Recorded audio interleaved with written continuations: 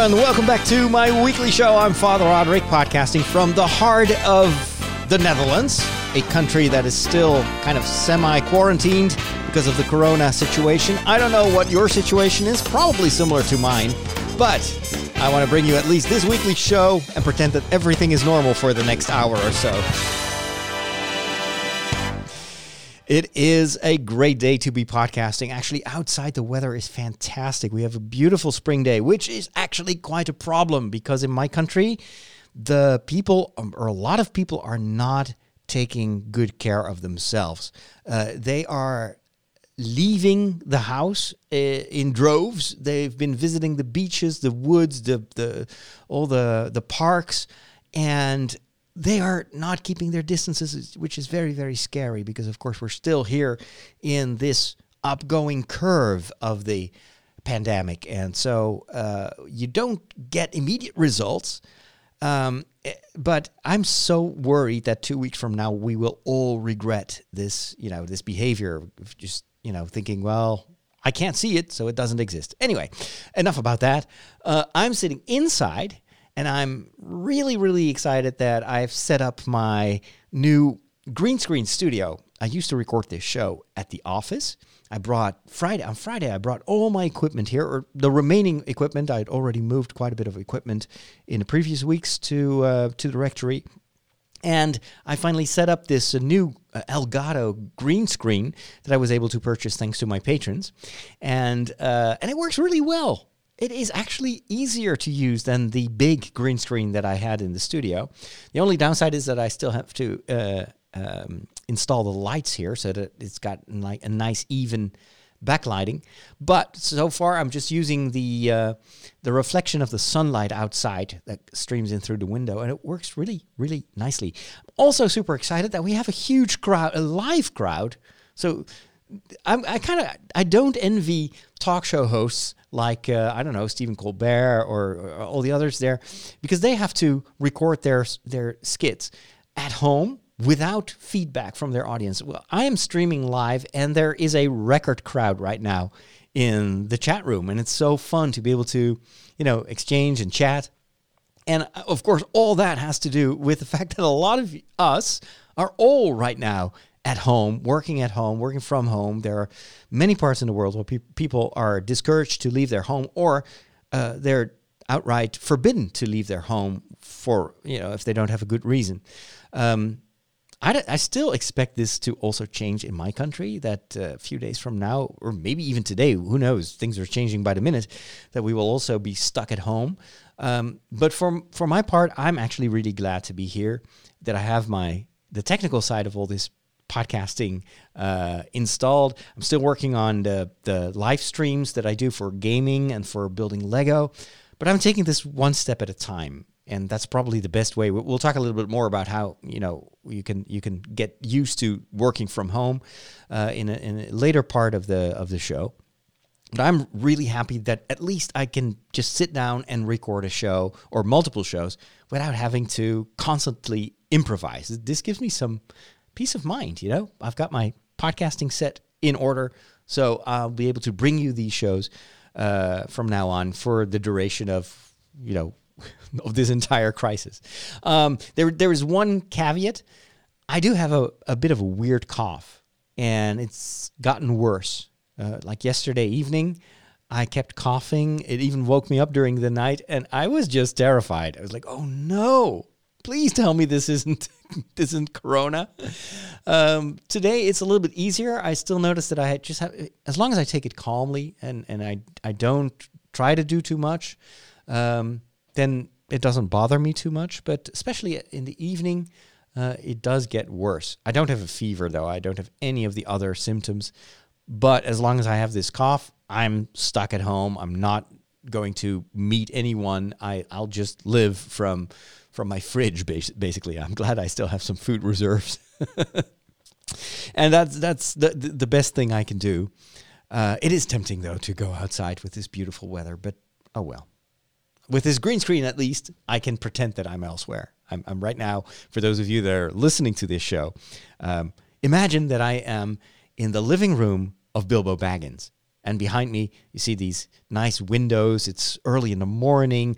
The sunlight is streaming from outside, from Bagan, actually from Hobbiton, from the Shire, through the windows onto the beautiful wooden floor of this Hobbit hole. And there's a carpet on the floor underneath this wooden table. There are little, paintings on the wall.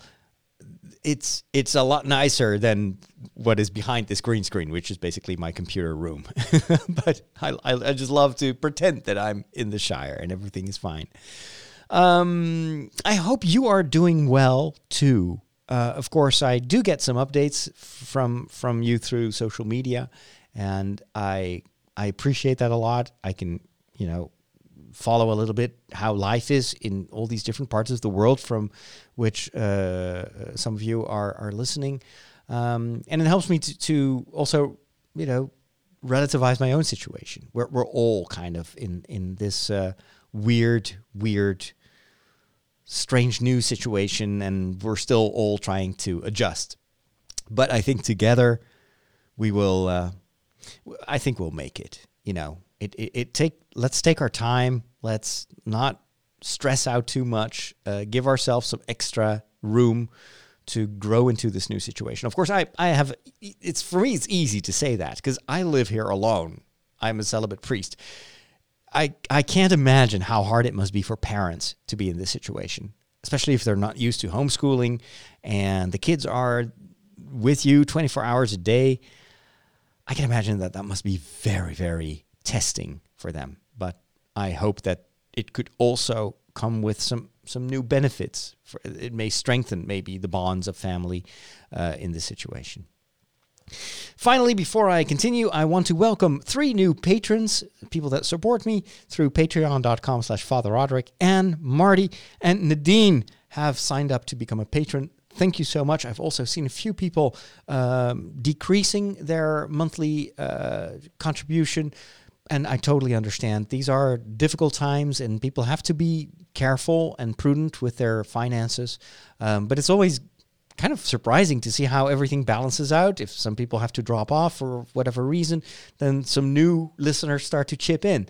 And so we keep things in balance quite well. And, as I've mentioned before, like this new green screen set, this Rodecaster, the microphone, all that is made possible thanks to those patrons. And your help is very much appreciated. You know what's going on? This is what's happening in your world. Face it, Catholics rule. We got Boston, South America, the good part of Ireland, and we're making serious inroads in Mozambique, baby. You've taken your first step into a larger world. So through the comments while I'm streaming this, I get some news updates from where some of my listeners live and what the situation is there. Like Jennifer says, it's raining right now in Philadelphia, and I hope that keeps people inside. So far, the weather has been gorgeous and people have been going out a lot. That's the same here. It is the nice springtime weather is actually super dangerous right now. Dallas will start shelter at home. Mary is in Dallas and will begin to shelter at home tonight. So for some of you, this is actually the first week that you're actually having to live and work from home. We've been in this situation for 2 weeks now. Yeah, it's been about 2 weeks that I've been, not going to the office, and I've been going out a little bit more in the previous 2 weeks, but since I have this cough, I've not been out almost at all, except for, the most necessary things like, if I'm out of food, then I have to go to the supermarket. But I really dread it. It's like, oh my goodness. I hope I don't get anything. You really start to be worried about everything that happens. Like anyone could be a potential danger for you and vice versa. So anywho, Alphonse celebrates his birthday today with his twin sister. Happy birthday. So I'm sorry for you that you have to celebrate it under these circumstances. Jerome is watching us from the Archdiocese of Louisville in Kentucky. And many of you are actually enjoying these live streams as well. So in addition to those of you that enjoy the podcast, it's great to see that some people really like to watch the live stream in these weeks specifically, because I think it's like with any distraction from the situation, it just helps you alleviate your worries a little bit. So I'm glad to do that. I've been streaming Mass from my church here, the church next to which the rectory is built. That went really well. I had a great idea, actually. If I say so myself, that sounds actually very wrong to say it. But I came up with the idea to completely change the camera. Like last week, I had put 2 cameras near the pews, and they were filming the altar. Now, our altar is pretty high up. There is like the choir of the church is like 3 steps higher than the rest of the church. That is great for normal situations because people have always a good view of the altar. It's not so great for streaming because I need these very tall tripods in order for the cameras to be at eye level. So that was hard. Plus, the pews are quite far away from the altar. So and then the laptop was next to the cameras because the cameras are connected to the laptop via USB, and those cables cannot be too long. And now that I have this cough, I decided that I had to be prudent and celebrate Mass by myself. Last week, I had a lector, I had someone, or actually a few people that were chanting, and I had an acolyte. But for this weekend, I just called them all off. I was like, let's not do that. It's too risky. But that meant that I had to do everything myself. I was like, well, there's only one way I can do this, and the laptop has to be on the altar. I know it's a bit sacrilegious, but the pastoral needs of the parishioners actually, I think, are more important than normal rules about what you can put on the altar or not. So, but if the laptop would be on the altar, then I of course needed to put the cameras close to the laptop, and then I had this brainwave. Why don't I turn it completely around? Why don't I celebrate ad orientem, so with my face towards the east? That is the traditional way of celebrating Mass. So the east is where the sun rises, symbol of Christ, symbol of the resurrection.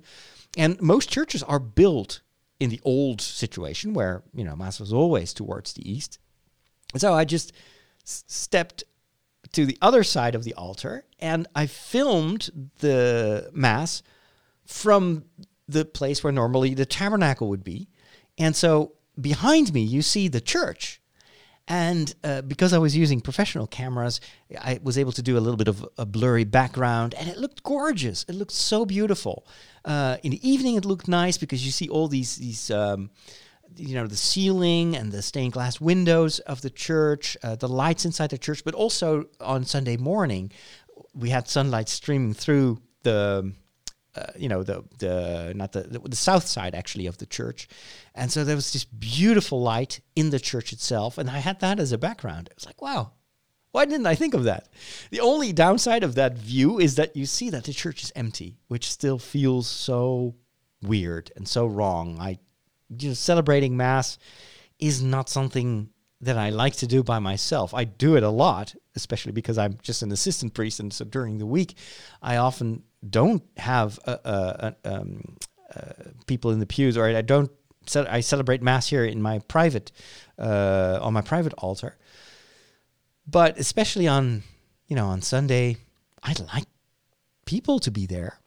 But I have to say, now that I had the laptop on the altar, I was able to see those that assisted, and I could read their comments after Mass. Actually, we had a little chat, which was really great. And worked really well. And I have to say that just psychologically, it felt as if I was celebrating with a real crowd, with a real community. And I didn't feel alone at all, which was really powerful. And it helped also for me to be carried by the liturgy instead of, performing something in front of a camera. So all in all, it was a very, very nice experience. I'm glad that I was able to find a temporary solution for the audio, because I did something stupid last week. I installed like an audio plugin for the streaming software that I use, and that messed up the internal settings of the Mac. And so it didn't recognize the audio in anymore. And the first time that I was streaming Mass from church, I was using the audio from let's say the church audio. And that worked fine. And now all of a sudden after the update, it didn't recognize it anymore. And I couldn't fix it. There was no way to fix it. So what I did was when I'm streaming Lego, I have this small lavalier microphone. It is a Rode, I think it's called the Lav Plus or something like that, Lav Pro Plus, or I'm not sure. Anyway, it's one of those Rode plug-in microphones. And I normally when I'm building my Lego builds, I just have the laptop and a small webcam, and that's it. So I don't have my podcast microphone or anything. So I'm using this lavalier microphone to have better audio than when I'm just using the built-in microphone of the MacBook Air, because built-in microphones are usually horrible. So I use this one during Mass as well. The only problem is it is a very, very short wire. So this is not even a meter, I think. This must be like 80 centimeters. So I had to make sure that I stayed very, very close to the MacBook. And of course, I forgot. And when you walk from, the altar to the ambo to read the readings and for the homily, I was almost, pulling the laptop off the altar. And then I realized, and when you're kneeling also, like there is even tension on the cord because it's so short that when I kneel, like the microphone is like yanked up. So it was quite a challenge to keep that in mind. I've ordered an extension cable, and it came in the mail today. So thankfully, next week I will have 6 meters of wire, and then I will probably have to make sure that I don't trip over the wire, because that too would probably cause a havoc in the church. The only thing that I'm still trying to figure out is how to do the Easter celebrations and Holy Week celebrations. In the last episode, I talked about that. And what I would like to do, if possible, is to invite the 2 other priests. So we've got the pastor, who's originally from Poland, and we've got an assistant priest who is from Colombia. He's a missionary. I would like to invite both of them to celebrate those, Holy Week and Easter celebrations with me, providing, of course, that I don't have cold symptoms anymore. But then I will have an audio problem again, because this lavalier microphone is not something that I can split up into 3 microphones. And can you imagine the 3 of us tied to the altar with wires and then carrying around Easter candles, etc.? That's a recipe for disaster. So fortunately, we're only at kind of halfway through Lent right now. So there is still some time to think about this. And I may end up completely rebooting and reinstalling this MacBook Air. And hopefully that solves the audio problems. But, it's going to be quite a challenge. On the other hand, what else have I got to do, right? And with that, I think it is time to move over to our first segment of the show, movies and TV shows. I don't know about you. I've been watching a lot of TV. And since Netflix and Amazon and Facebook are all lowering their image quality, I'm actually watching a lot of Blu-rays, because there's no, signal loss with Blu-rays. And I just ordered my first 4K Blu-ray video. I'll tell you in a second what video I bought. How do you not like movies? They're predictable. Like, the guy gets the girl, and that kid sees dead people, and Darth Vader is Luke's father. Not liking movies is like not liking puppies. They're fine. I just get bored and never make it to the end. You need a movie education. You need a movication. Now I'm going to give it to you. So I'm a huge fan of Blu-rays, and most of the movies that I watch several times, like Star Wars or The Hobbit or Lord of the Rings or even The Hunger Games. I've got these guilty pleasures of some of the movies that a lot of people dislike, but I happen to like them. But movies that I love to rewatch over and over again, I always make sure I've got them on Blu-ray. Now I do have the ability, since I got a new TV a couple of months ago, to that's a 4K TV. Actually, it's pretty difficult now to find TVs that are not 4K. Of course, on some of these streaming platforms, you can get 4K video. Like Disney has all the Star Wars movies in 4K and some other series as well. Netflix, I don't think I have a subscription that offers 4K. I think you need to pay more. Amazon Prime has a lot on 4K just for the regular price. So that is actually quite nice to have that ability to stream 4K. But I've noticed that the bit rate is very low because, of course, 4K is a huge amount of data. And in order to kind of like tone it down a little bit, because, you know, I think normally like a 4K Blu-ray, that is, I don't know, fixed 50 or 60 gigabytes of data. Whereas if I'm just kind of pulling that out of thin air. Correct me if I'm wrong, but for, you know, these streaming platforms, they reduce that tremendously to, I don't know, 4 gigs or 5 gigs. Still a lot, especially if you're on, you know, if your bandwidth is capped, which fortunately in the Netherlands is not the case, but I know in the US that is often the case. You only have a limited amount of data that you can use. So they compress the video. So you still get like an overall 4K resolution, but there are a lot of tricks added to the, you know, to the picture sampling, so that they can, you know, give you an overall good-looking picture, but it doesn't look as good as, you know, full 4K resolution. So, I got an Xbox One about half a year ago, I think, that I use for just a few games. Usually when I play video games, I play them on the PC, and that is mostly a cost-related issue. I personally really dislike the fact that for all these game consoles, and if you want to play online, if you want to play in a community with friends, you have to subscribe to this live service. And PlayStation has that, and Xbox has it. I'm not sure about the Nintendo Switch, by the way, if you have to pay for, you know, group play there as well. For PC, that's always free. So even on that, in that respect, and, you know, that can be pretty expensive. That can be like $40 or $50 a year just to play with other people. Whereas on PC, you don't have to pay that. Plus, PC games tend to be a little bit cheaper than console games. So I got myself that Xbox specifically to play. Like there was an offer where it came with Forza, which is like a racing game, which is really nice, and you don't have to be online to play it.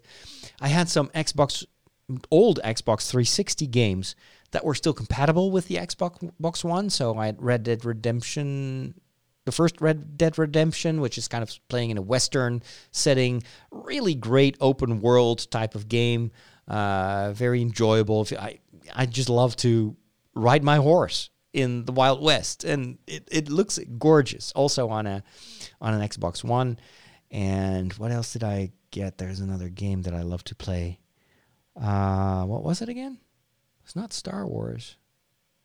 I'm trying to. Was it Anthem? No, it wasn't Anthem.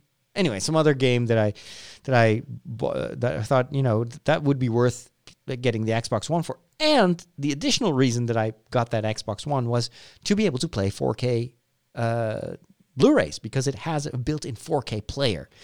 And I was just curious to see what that would look like, especially, you know, with Star Wars and everything. Well, it turns out those 4K discs are super expensive.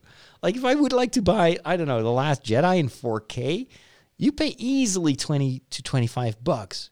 That is insane. So, especially now that Disney Plus is offering 4K versions, streaming versions of those movies anyway. I never really bought a 4K disc, so I've never seen a 4K Blu-ray.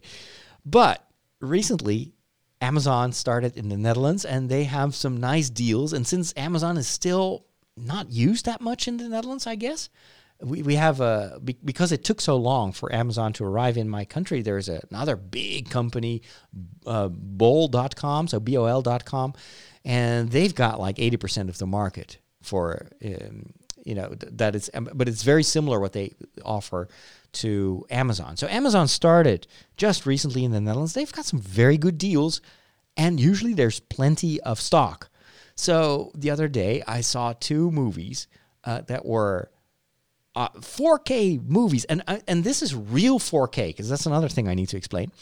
Since 4K is a lot of data, a lot of movies are filmed not in 4K. So either you can film on, old-fashioned film stock. For instance, the new Star Wars movies were all filmed the old-fashioned way. George Lucas, when he was filming the prequels, he was like, oh, I got to do top-notch, digital filming. The downside was that back then, digital cameras, this is, the Phantom Menace, this is ages ago. Those digital cameras were bulky, expensive, and pretty low resolution. Most telephones can film in a higher resolution than George Lucas used for the prequels. Imagine that. And so now that they're trying to upscale these old prequels to modern standards, they're having a they actually have big trouble, big problems up-converting that, because the original quality, I think, was 2K. So that's half of what our current televisions can display. Now, of course, you can still upscale that with very fancy algorithms and make it look, better than if you would just double the pixels, but it's not ideal. So for Star Wars, for the new Star Wars trilogy, J.J. Abrams and Disney decided to go back to filming all that using regular old-fashioned film stock, because if it's a chemical process, you can actually always rescan things. And they're doing this now with very old footage. They're rescanning those movies, and they look better oftentimes than the stuff that you film with modern cameras. So good. I'm very happy that they went back to the original way of filming this. But of course, a lot of other movies are just filmed with digital cameras that run at 2K. And there's a reason for that. It's not just because they can't afford 4K technology, but it is mostly for the post-processing. If you edit, 4K footage is extremely taxing on the editing computers. And that will be exponentially more difficult when you have to add special effects. It is a massive difference if you have to render special effects like a digital spaceship or something like that in, let's say, HD resolution or in 4K. That requires so much computer power that oftentimes movies are still being filmed in 2K, and in post-production they also use 2K during editing, and it's only when they are put on a 4K like master. For instance, most modern cinemas right now project in 4K. So then they up-convert it, and also for these discs, they up-convert it from 2K to 4K. So you don't get native resolution. You'll always see that's a little bit blurry. Well, there is a huge database online, and you can type in any movie that is released in 4K to know if it's true 4K, like one-on-one, every pixel that was filmed, that's what you get, or if it's fake 4K and it's just a 2K original that has been upscaled, which of course is not as ideal as original 4K. So for these two movies that I bought, this is a long introduction. Oh my goodness. The longer this whole Corona situation takes, the more verbiage I need to express my thoughts. I don't know why that is. Anyway, I bought two movies, Passengers and Close Encounters of the Third Kind. Both of them were €9 something. That is under a tenner. That's crazy. I remember that a couple of years ago, $10 for a DVD would be considered good value. Now you've got 4K. Plus, with Passengers, you also get a 3D version. Of course, not a 4K 3D because that doesn't exist. I still have a TV that is able to do like passive 3D. So you have polarized glasses that you wear. It's very nice, actually. And so I still, if I find an affordable 3D Blu-ray, I still buy them because I like that 3D experience. So for Passengers, that is actually a movie that I loved. I'm not sure if it was a big success at the box office. It stars Jennifer Lawrence and Chris Pratt, Michael Sheen, and Lawrence Fishburne from Matrix. And it tells the story of this ship that is trying to reach a new star in a new planet because, I don't know, something is messed up on Earth, or maybe, I don't know. The future of mankind is with this ship, and it contains a lot of passengers that are traveling, hundreds of light years to the closest star system that may have a planet that is habitable. And everybody, of course, if it takes a century and you go at light speed to the next nearby star system, you would need multiple generations to reach it. And so instead, they froze it. They put everybody in cryogenic sleep. And then something goes wrong. Of course, always something goes wrong in every science fiction movie. And Chris Pratt's character is woken up. And he's not even halfway. And he's super lonely. Now, and then he makes a very morally dubious decision. I won't spoil it if you haven't seen the movie, but that changes everything on the ship. And what I enjoyed about this movie is, first of all, the way it looks. It is so gorgeous. Everything is done extremely well. I mean, this is one of the newer science fiction movies. It is baffling. It's only now that with the new Star Trek series and with some of the stuff that they're doing for The Mandalorian, we're getting this same cinematic feel also on TV. But when Passengers came out, I was super impressed by the visual quality. And I imagine that in 4K, it will look even better. And it's also just a great story. It's just one of those tropes, because this is definitely a science fiction trope, that I enjoy so much. I remember I have a book here, like a pocket edition of a science fiction book. What was it called? Millennium? No, it's not Millennium. The Asgard Run. You can't even get it in a Kindle version. It's very obscure science fiction. The Asgard Run, and it tells the story of a group of people. This takes place, I think, in the very far away future of 2020. I'm not kidding you. I think I bought this around, 1998 or something like that. And they were like, oh, okay, in the very far away future, 2020, they discover a spaceship, a huge spaceship, as big as, like a skyscraper on its side, that is buried inside a mountain. And for many years or decades, they've tried to enter the spaceship, but they couldn't. The door was locked, and there was only this very tiny hallway that you could access. And so it had become, they dug tunnels, and they turned it into kind of almost an archaeological site. So people would come there in droves to just see that entrance to that big spaceship. And then one day, there's this small group of tourists, basically just tourists, and they're in that small entrance hall because everybody can walk in, but it's just, it's a few meters wide. And all of a sudden, the outer door, I think, closes, and the inner door opens. And so they're stuck inside that spaceship. And the entire story is about them discovering the innards of this massive spaceship that nobody has ever been in. And it's this total isolation of this group that creates such an interesting dynamic. And as a reader, you're also there. You've got that claustrophobic cut off feeling at first, until you start to discover this inner space of this massive, massive spaceship. And you go from discovery to discovery. I love that trope. With Passengers, same thing. For the first half of the movie, you're alone with Chris Pratt's character, and you're just discovering the ship. And he's trying to kill time, and he feels so lonely, even though he's surrounded by people. They're all sleeping. And I find it just such a fitting movie for these times where we're all kind of in that same situation. Of course, we don't live in spaceships, but we're still stuck. Our world has become, at first, feels very, very small. And it's all about, I think that the challenge of these times is to discover your inner space, discover that there is life between these walls. You just have to kind of reprogram yourself and rediscover what you can do. We'll talk a little bit more about, the consequences of living inside your home for an extended time, and what you could do to kind of expand that inner space in your life.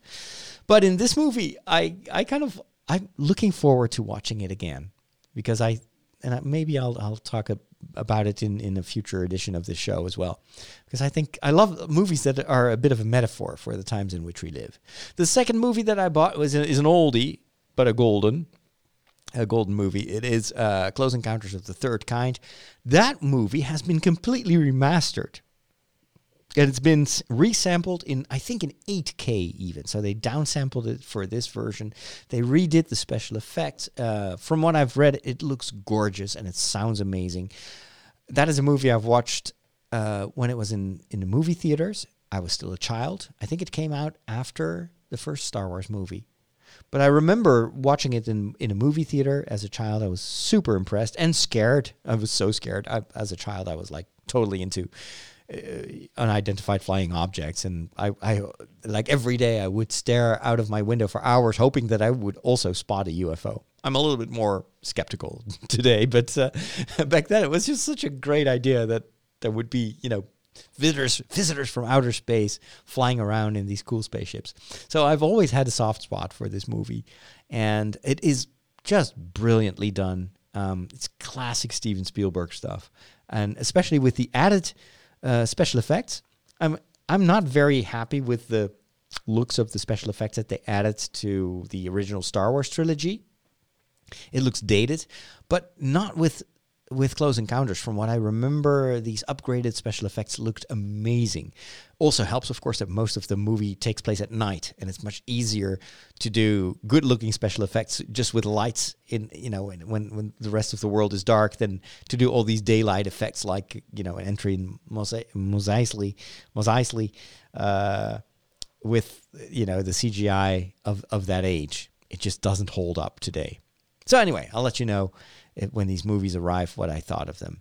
There's one more movie that I want to mention here briefly that I rewatched yesterday, and I kind of regretted it in a certain way, because it was I wanted to watch a movie that would distract me a little bit of the situation, and it did totally the opposite. I was rewatching World War Z. Now, World War Z is a zombie movie based on a book, which is actually kind of reads like a survival guide. What do you do? How do you survive in the case of a zombie invasion? The movie itself is a totally different storyline. It's much more a narrative thing. The book is almost reads like a manual for zombie invasions. But of course, for the movie, they need to tell a story. So Brad Pitt, he's actually the one who bought the rights to the script and started to make this movie. At first, it appeared to be a disaster.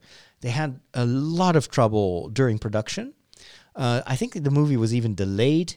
There were a lot of rumors about everything that could go wrong went wrong in the production. So everybody expected this to become a total box office failure. And the opposite happened. It was a massive success. I think it is the best selling movie or the best performing movie that Brad Pitt has been in. And that's saying a lot, because he's been in a lot of successful movies. So I think I've heard that they are currently contemplating doing a sequel to World War Z, because the story is kind of open-ended. But I don't even know why I was watching that last night, but it occurred to me how much all these zombie tropes, all these zombie movies, like The Walking Dead, etc., it's all a mirror of our current situation. It's a metaphor of a viral outbreak. And especially in World War Z, it is actually the zombies are caused by an animal virus that transmits all of a sudden to people, and people turn into zombies. And it spreads quicker and quicker, and the entire movie is this race against the clock to try to contain it and to try to figure out how to stop it. And what I liked about the movie is especially the kind of the realism of the script, even though, of course, we don't have a zombie infestation right now. But in many ways, the way the story is done is very similar to what you hear about in the news. How to contain this pandemic, how to keep, and you see different countries reacting in different ways. So, for instance, Israel in the movie, builds a huge wall, or has been building a huge wall around the country for many years. And so that's how they try to keep out these zombies. Ultimately, is not really a success. And in North Korea, that's the worst. This happens at the beginning of the movie, so it's not much of a spoiler. North Korea is one of the only countries in the world that doesn't have any zombies. Not because they're hiding the problem, like they're probably doing right now with the outbreak of corona, but they have decided in North Korea to pull the teeth of every inhabitant in the country. And so they pull all the teeth of everyone in the country, and it takes them about a week to do that. And then there are no more zombies because there is the zombie infection is transmitted through bites.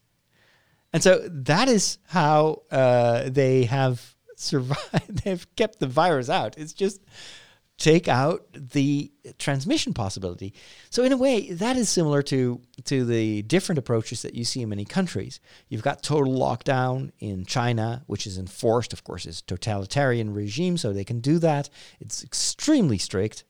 Then you have kind of the opposite of that, like countries where they at first totally underestimate the situation. I mean, I think most countries were there like a couple of weeks ago. And then all of a sudden there's this gradual realization that, well, we need to be much more strict because this is going way faster than we thought. Transmission rate is much higher than we initially thought. That happens also with the zombies. At first, it takes like an hour for the zombie bite to turn someone into a zombie. And then in the end, it only takes 12 seconds for a victim to be transformed into a zombie. And so there's this acceleration happening in the movie, and there's like, oh, we're running out of time. And I don't know. It's really interesting to see how much that zombie movie all of a sudden is like super topical right now. But of course, it's a zombie movie, so not my. I don't like horror movies. I don't like scary moments or like jump scares. Fortunately, there are not too many of those, but there are still a few moments where I was like, okay. But it was fun. It was fun. I do have the Blu-ray as well. I think it's streaming on Netflix? Netflix or Prime. I don't remember. Anyway, it's one of those streaming platforms. I also have the Blu-ray and has some extras. Maybe it even has a director's commentary. I may check that out. Because I'm pretty sure that they used like medical advice, etc., when they were writing the script for this movie, because it's eerily similar to our current situation. Let's visit the Peculiar Bunch. Catholics rock!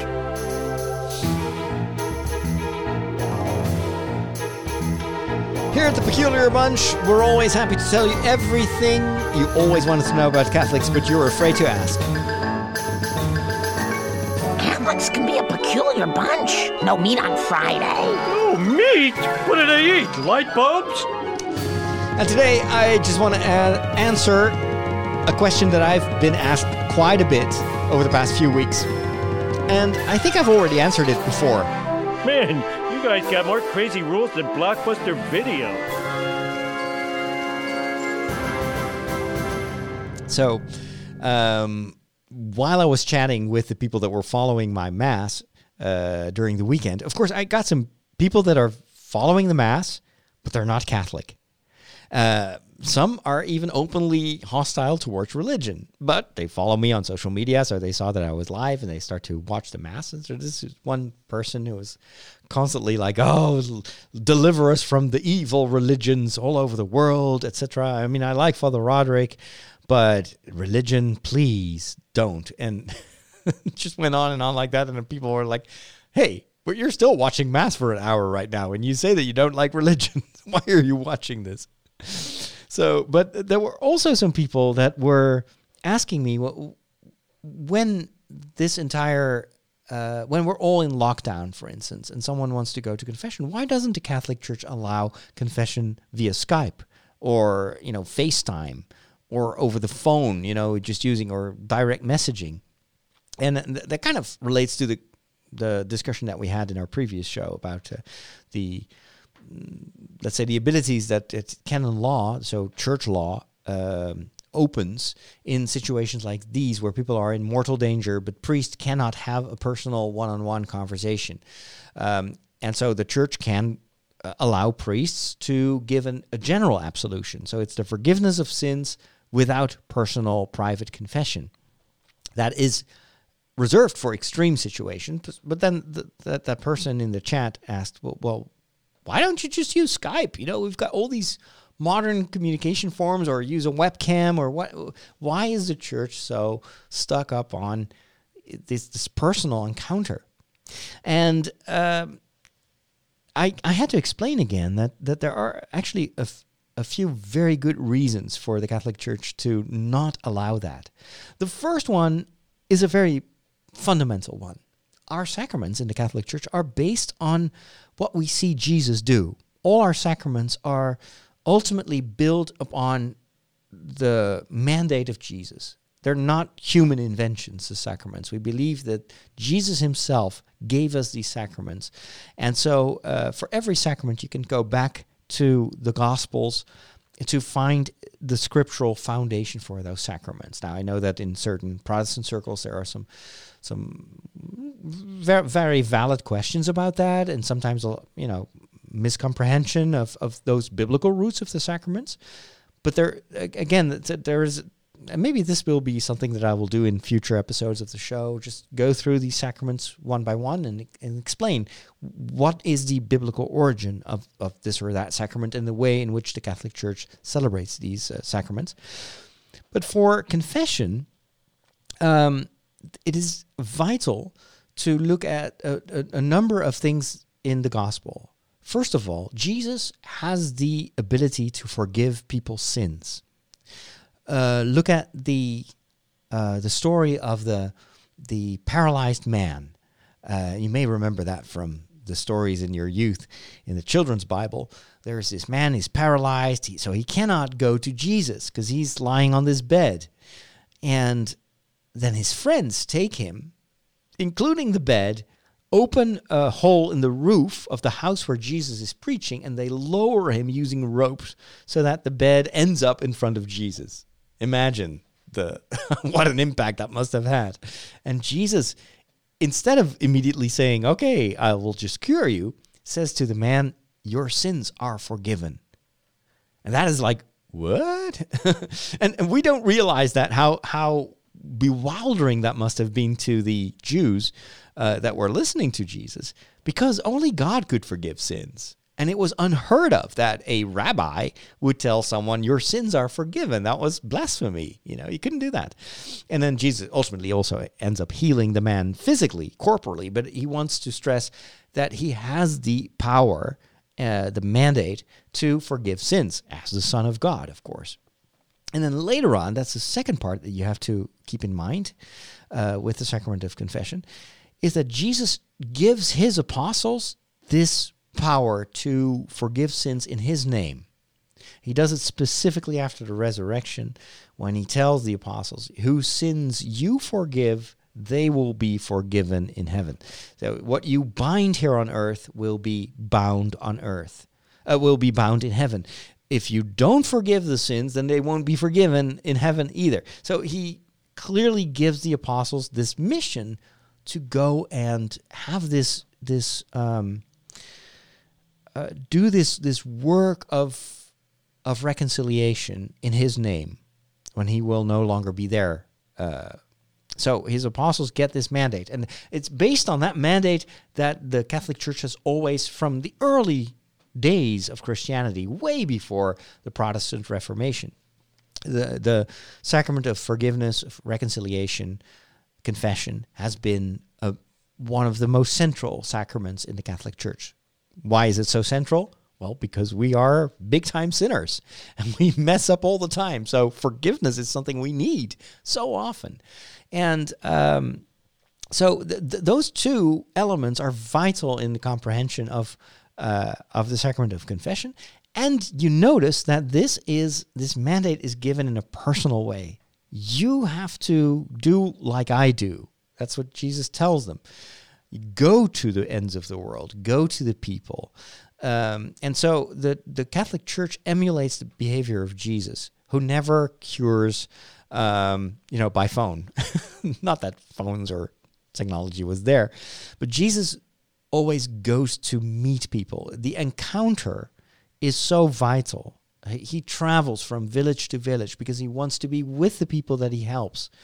And it's this closeness, it's this vicinity that is super important for his ministry and for the way in which the church wants to be close to people. It's almost as if, and that's maybe why the church is so reluctant when it comes to general absolution, because that's kind of forgiving at a distance. It still has to be in person, so the priest really has to be there. But the regular confession, face to face with a priest, has very much that personal encounter, and for me that is pastorally so important that you can have this conversation, you can hear the tone of voice. For the forgiveness, you can stretch out your hand and you can absolve someone in person. It has a very different effect, I think, than if you would send someone in email or use like a webcam. It's not the same. So the encounter in the sacraments is vital because it reflects the true real life encounter that Jesus wants to have with us himself. That's number one. The second element, maybe just as important, is the sacrament of confession is private, super private. Actually, there is something that we call the seal of confession, which means that those that partake in confession are obliged to keep that conversation a secret. A priest can never divulge anything that has been said in confession. It's so important for the church that there is even an immediate punishment for priests that break the seal of confession, and that is automatic excommunication. It means you're kicked out of the church immediately. It doesn't have to be the Pope who says that. It's done the moment you divulge anything that has been said in confession. That priest is cut off the church. That's how important it is for the church to keep that confidentiality intact. So this whole discussion that we've seen a while ago in certain countries, like in Australia, where the government wanted to force priests to report to the police what was said in confession if it concerned, for instance, abuse. For the Catholic Church, that is unacceptable. And it's not because the Church doesn't want to protect victims against abuse. Actually, there are many ways in which in confession you can do that. You can actually withhold forgiveness if someone is not willing to report to the police. If a perpetrator confesses, I've abused, a child or something like that, and that person is unwilling to go to the police, you should withhold absolution. So there are many ways in which the church can encourage people to be responsible in that case, because reparation is a vital element of confession. You can't just say, well, hey, forgive me, and I'll just continue to be a danger to my environment. No, you have to really be willing to fix the situation and to repair what you've broken.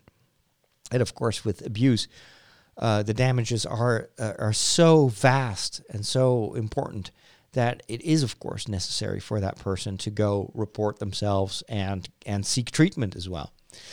But what the Catholic Church can never allow is breaking the seal of confession. Why? Because for people, it's their eternity that is at stake. And if you were to go to confession, and in the back of your mind, there would always be this feeling, well, maybe this priest will in the future tell other people about what I've said, then that may prevent people from going to confession and thereby, putting their eternal life at stake, especially in case of mortal sins. And so confession, the seal of confession, is a guarantee that we need to give, and priests are ready to go to prison over this. I would be ready to go to prison over this. If external government would tell me you have to report whatever you said, or or otherwise you'll get punished. As they just sent me to prison. The seal of confession is something I cannot break because it would put in jeopardy my own eternal salvation. Nobody wants that. So, bringing this back to the conversation that we had, why can't people confess over the phone or over Skype or through FaceTime? It's all about security. Anything digital can be hacked. Any conversation, even on iPhones, these companies like Apple, they can do whatever they think they need to do to protect the privacy, but they can't guarantee it 100%. Everything that's man-made can be broken. Every encryption can be broken and will be broken over time. So if confession through digital means can never be, we could not guarantee the seal of confession. We could not guarantee the confidentiality because there's always the risk that this conversation is overheard, that these digital means are hacked, that someone else is listening in. And that is something that we don't want because, it would prevent people from feeling safe. And confession is so precarious, it's so personal, that you need that total confidentiality and that total safety.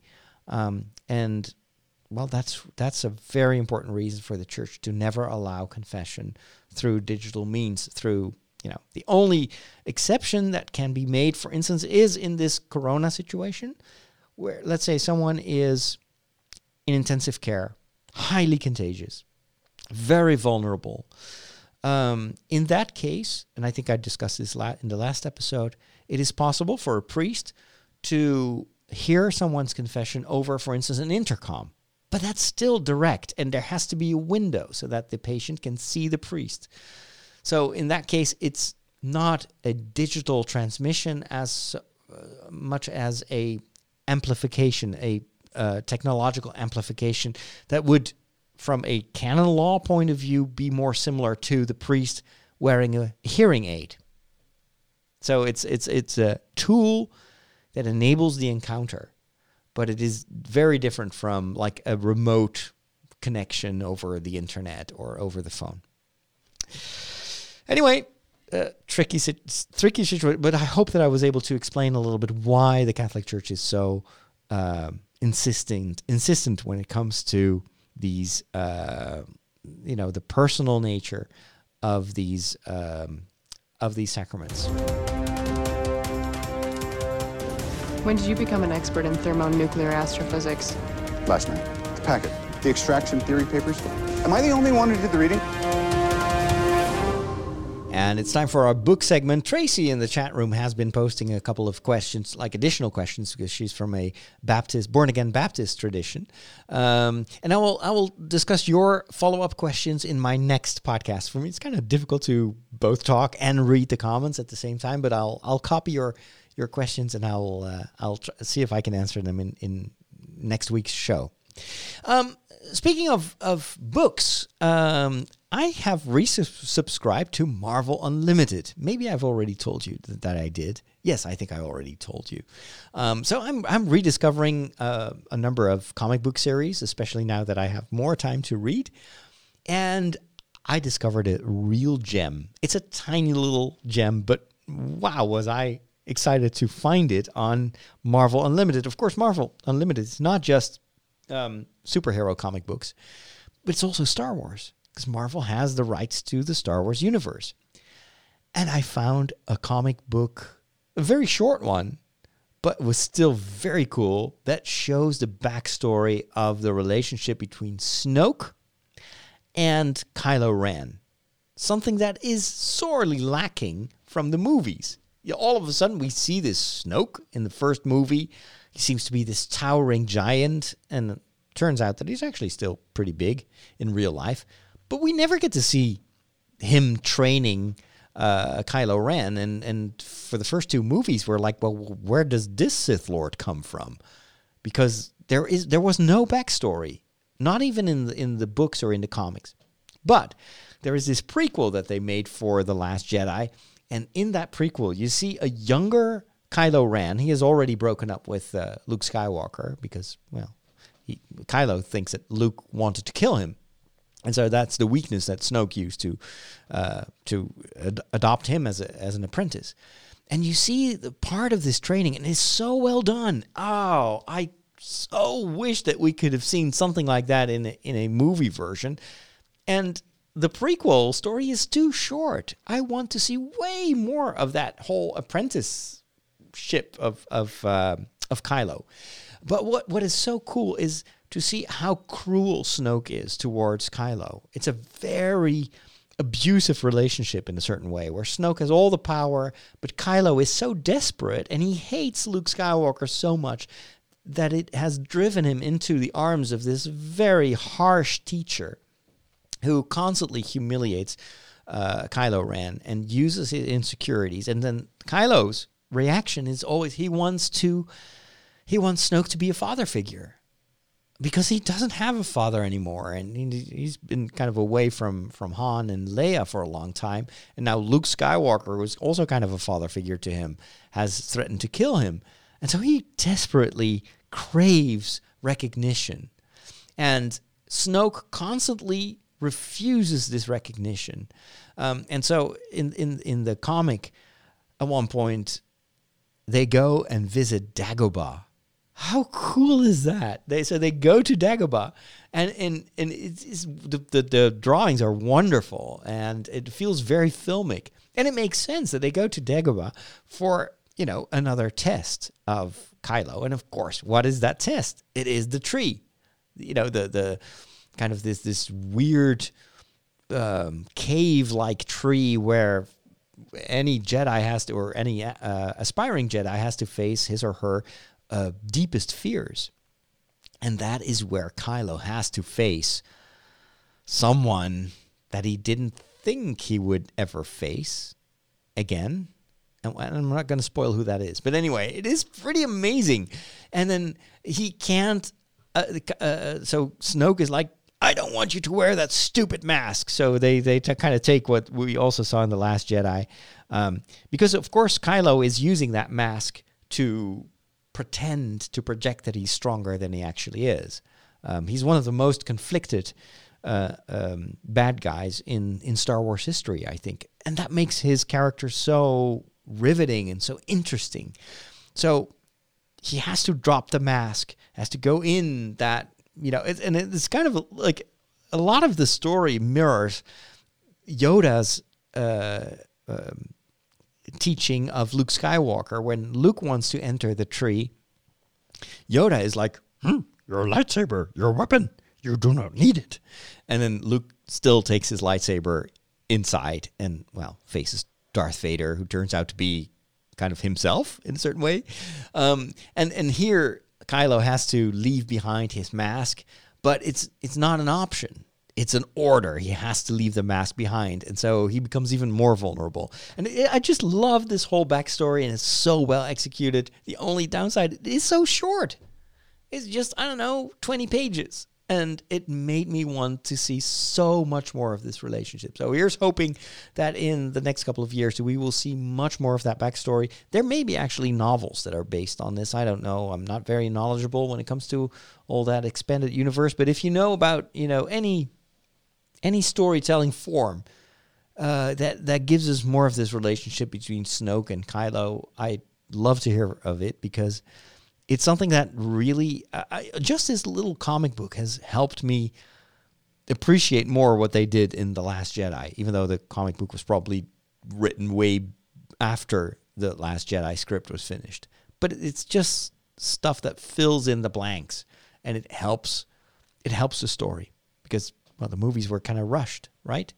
And, there was no other option, but, it's just this relationship between master and apprentice is so vital, so important, that we kind of need that backstory.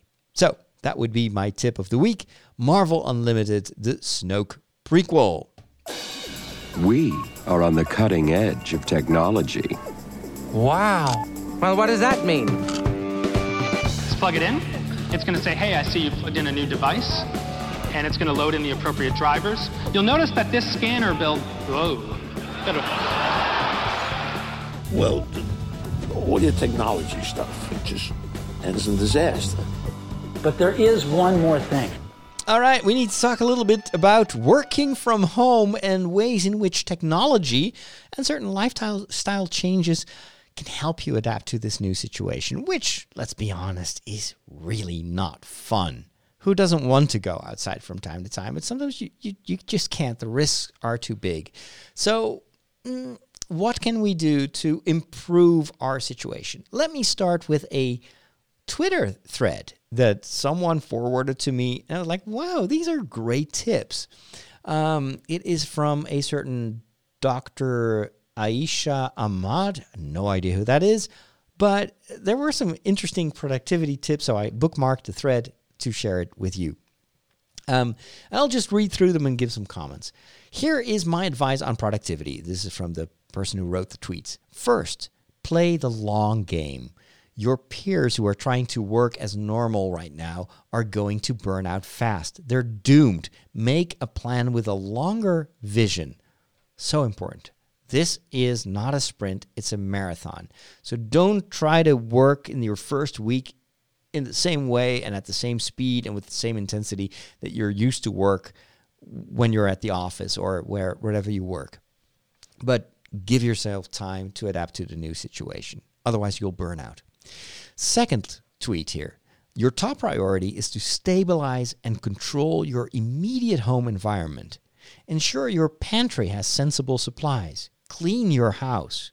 That is a big one. I've noticed in the first week of isolation, of self-isolation, that I did not clean anything anymore. I was like, who cares, you know? I don't get any visitors, so my kitchen was a mess, and I had I still need to fold laundry that is like 3 weeks old. I really need to clean the house. So do that in the first week. Clean your house, make a coordinated family plan. Feeling secure about your own emergency preparedness will free up mental space. That's another thing, you know. As long as your house is cluttered and you have all that unfolded laundry, it's still in the back of your mind, like, I should do this, I should do that. And you need all your focus right now on the new situation. So clean your house and make sure you have enough food to survive. Third, any work that can be simplified or minimized and flushed, flush it. Don't design a fancy new online course. It will suck you and burn you out. Choose the simplest solution for you and your students with a minimum of administration. This is, I guess, advice to teachers that are having to guide their students from home. So, but I think this advice also applies to, well, for instance, a situation like mine where all of a sudden I get all these ideas like, oh, maybe I can do this or maybe I can do that. And so instead of simplifying, I'm like overburdening myself with all sorts of ambitions because this new situation triggers my creativity. But focus on simplicity and in a certain way, minimalize your life and your activities. The fourth advice here, in the fourth tweet, give yourself a proper mental adjustment window. The first few days in a disaster zone are always a write-off. But if you give yourself that essential window, your body and mind will adjust to the new normal. Without that mental shift, you fall on your face. I think it's very wise. I totally concur. Fifth, after you experience the mental shift, build a schedule. Make a routine. Put it on a weekly calendar with time blocks. Wake up early. Put the most important parts first. Food, family, fitness. That third one is a big one for me. Fitness. First 2 weeks, I was so out of whack. I started eating junk food. I couldn't go out for a run anymore. Like, I gained like 3 pounds in 1 week. So food, family, fitness. Priority number 1 is a stable home, and then add windows for achievable work goals. Small steps. Sixth, cooperate with your brain. For me, I need to ease into heavy-duty academic writing. So I do admin in the morning and then dip my toe into papers and book projects around noon. Tick off accomplishments, no matter how small. Trust and support your mental shift. I think that's very true as well. I've mentioned the app Habitica, Habitica, Habitica, which is really great for these little checklists that you can do, and it's a bit of like a game. You get points, and you can use those points to defeat monsters, etc. It's a little fun app. But for me, it works wonders, and it helps me feel accomplished, even if I just do the dishes and fold my laundry, because you get points for that, and it helps you to feel a certain gratification, even if you just do the normal things. And that really helps. It helps me calm down. Like, I've got things under control. Then the next tweet, it's unreasonable to demand your body and brain to do the same things under higher stress conditions. Some people can write in a war zone. I cannot. I wait until I get back. But I can do other really useful things under high stress conditions. So support your continuing mental shift. Let's see. This next tweet is for this person's colleagues. This phenomenon should change how we understand the world. So let this distract you from your work, because the world is supposed to be our work. May the crisis dismantle all our faulty assumptions and force us into new terrain. If I generalize that and apply to my own life, yes, this entire situation makes me look at things that I took for granted in a different way, forces me to reinvent myself in a certain way, or reinvent the work that I do. And that takes time, and that takes energy. Normally, I don't lose a night's sleep over Mass and during the weekend, but now I was very, not anxious, but I was worried. It was like, how am I going to pull this off? So giving myself space and time to figure out how to set up things so I can stream to my parishioners. I'm glad that I gave myself leeway and license to do that, and to put off other stuff just because for instance, I've been putting off like streaming video games or doing the Lego builds. There was a lot of pressure, kind of social pressure. People like, oh, please give us something to watch and please do streaming. I'm like, well, no, I really need that energy right now to get things going, to kind of come up with technical solutions for the live streaming. And then that's enough, you know. I'll go back to live streaming video games and Lego when I have when other things calm down. And then final advice in the tweet, also very important. We can check on our neighbors, reach out to isolated people, volunteer or donate as we can, because at the end of the day, our papers can wait. And that's an important one too. Check in more often with the people you love. It's as simple as that. Just a little phone call or something like that. It goes a long way. Also helps me when other people ask me, how are you doing today? And that's something that can also help you kind of step away from your own situation. Very quickly, because I'm already talking for so many minutes now, 1 hour, 13 minutes. Some technical things that you can do to enlarge your inner space. For me, VR is one. And of course, now many of you will say, well, I don't have VR. I don't have VR goggles, but I do. I've got my Oculus Quest and I've got my Oculus Go. And sometimes that really does something to my mind, to be able to step into a 3D world and walk around somewhere else. There are actually even apps that you can use in VR to where you just sit at a lake fishing, stuff like that. It sounds simple. But you can, of course, also do that without all the technology by reading a book. This is the time to pick up reading again and read fantasy. Don't read books about, viral epidemics. Just try to read something like, go and reread the Harry Potter series. Go and do a reread of the Lord of the Rings. Your brain is capable of creating these superb VR environments where you can just walk around and dwell in a place where everything is normal, except for the orcs and Saruman and Sauron. But, all the rest is kind of normal. So do that. Another way to do that is video games. especially these open world video games. I mentioned earlier in this episode, Red Dead Redemption. I don't care that much for the storyline because it's, like a lot of these Rockstar games, kind of violent. But I love riding a horse in the sunset. I love just walking around there in a virtual city or in virtual nature. There are some survival games that I love playing as well. What was this game that I've played a lot? The Long Dark. I think it's made by Canadians, but it's a really cool survival game. Very difficult, but you're up in Alaska or something like that, trying to survive the cold and hunting rabbits. And it's got this very slow pace, and it truly helps me to slow down. You can also play games that are more, based in outer space, or there's a lot of these online games. This would be a good time to discover Lord of the Rings Online. They opened up all the DLC for free for those of you that are, don't want to pay a monthly subscription.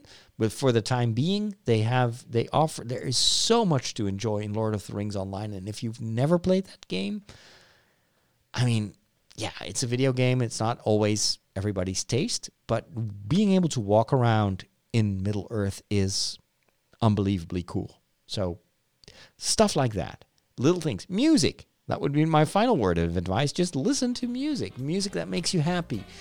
Like I'm playing like this very soft piano music in the background all the time because it helps me to calm down and de-stress. If you have any other tips on what to do, how to make this quarantine, this lock-in bearable, let me know in the comments. You know how to reach me. Thanks for listening. Thanks to my supporters on patreon.com/FatherRick, and I will see you next week in good health.